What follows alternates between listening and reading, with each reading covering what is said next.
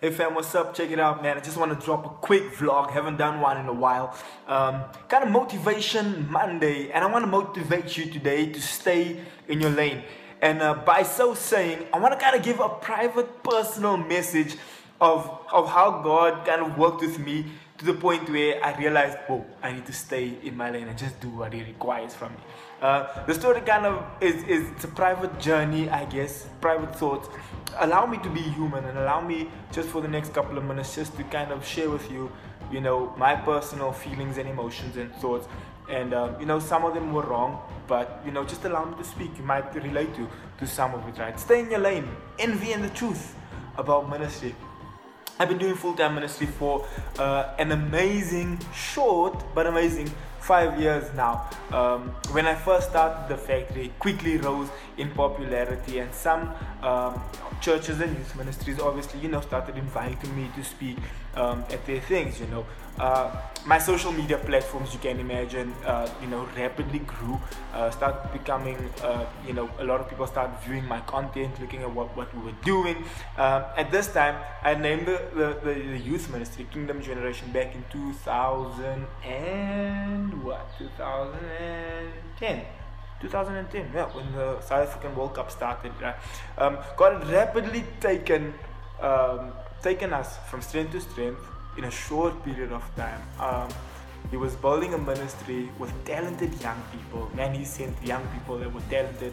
I mean, I'm talking about music, poetry, anything, man. He started we basically, the youth ministry, we started producing our own music. We started producing our own dramas, productions. We began to build a really strong culture of creativity. At the same time, the onslaughts were becoming overwhelming. You know that when you do something good, someone will always have something to say. In fact, when you do something bad, someone will always have something to say. That's just how life is, right? I was being openly criticized and told I was making the church club. The way we ran our events, the way we ran our conferences, they were so harshly criticized.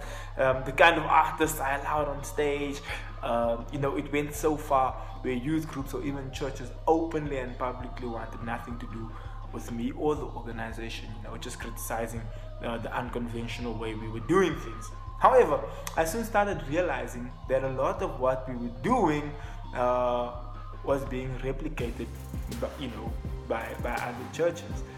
Our dramas were being performed, our songs were being sung, the style was being imitated, by other organizations. The worst thing about that for me was that it was the same people who were judging me this whole time, and now they're doing what I'm doing, right? They were criticizing me about the lights and the music and all the kind of crazy things, and allowing drunk and high people to come to the events and those kind of things. I was harshly being criticized for doing those kind of things. At first, you can imagine the human side of me. I was becoming angry.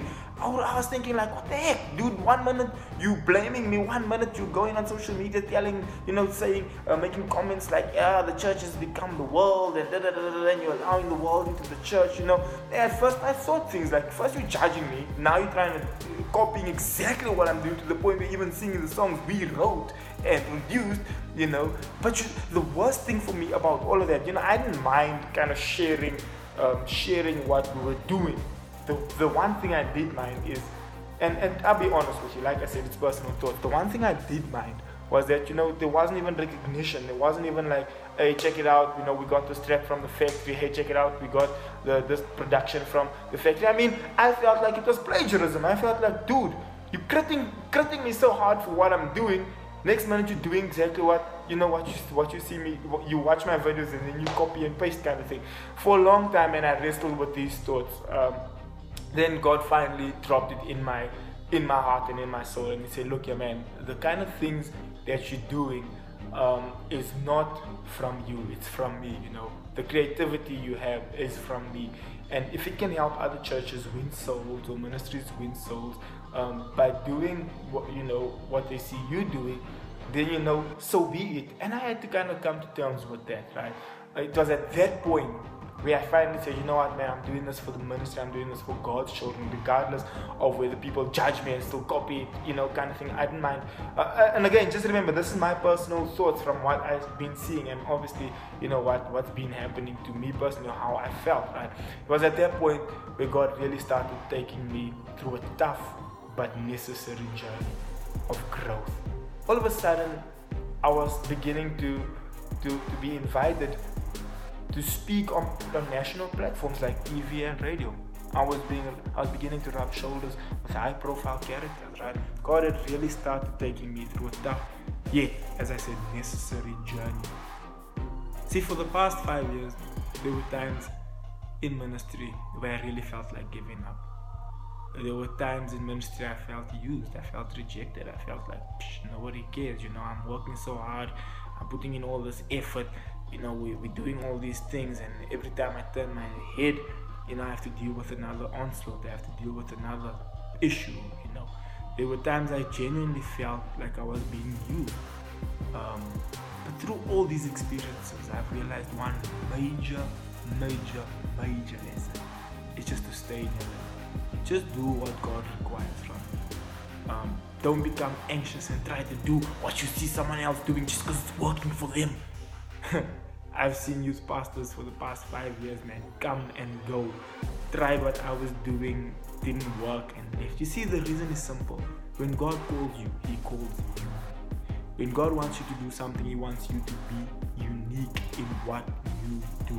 You need to stay in your lane. Now, I will admit, I too adopted concepts, ideas, and models I saw working in other ministries, and it was successful in what they were doing. But soon I had to realize and find myself. I had to find my purpose. I had to find who I am, do what God requires from me. Ministry is a calling, not a glamorous job title. Ministry is about serving God's people. It's not an easy task at all. It takes sacrifice, hard work, dedication. The men and women you see successful in ministry today, don't think it happened overnight. A lot of sweat, a lot of tears, a lot of hardships, a lot of pain, a lot of people leaving them, a lot of people coming and going, a lot of onslaughts, a lot of hardship they had to endure. The church in and of itself is not a financial place where people have become and started saying today that, the people in church and the people in ministry and they're just stealing money. No. The church in and of itself is a big organization and it requires money to work. So what you see when you walk through those doors on a Sunday morning is a result of hard work, commitment, sacrifice, dedication, and God's grace. In essence, what I'm trying to say is do what God has called you to do and do it well. Stay in your lane. Stop comparing your achievements to others. Just do what you do. Thank you guys so much.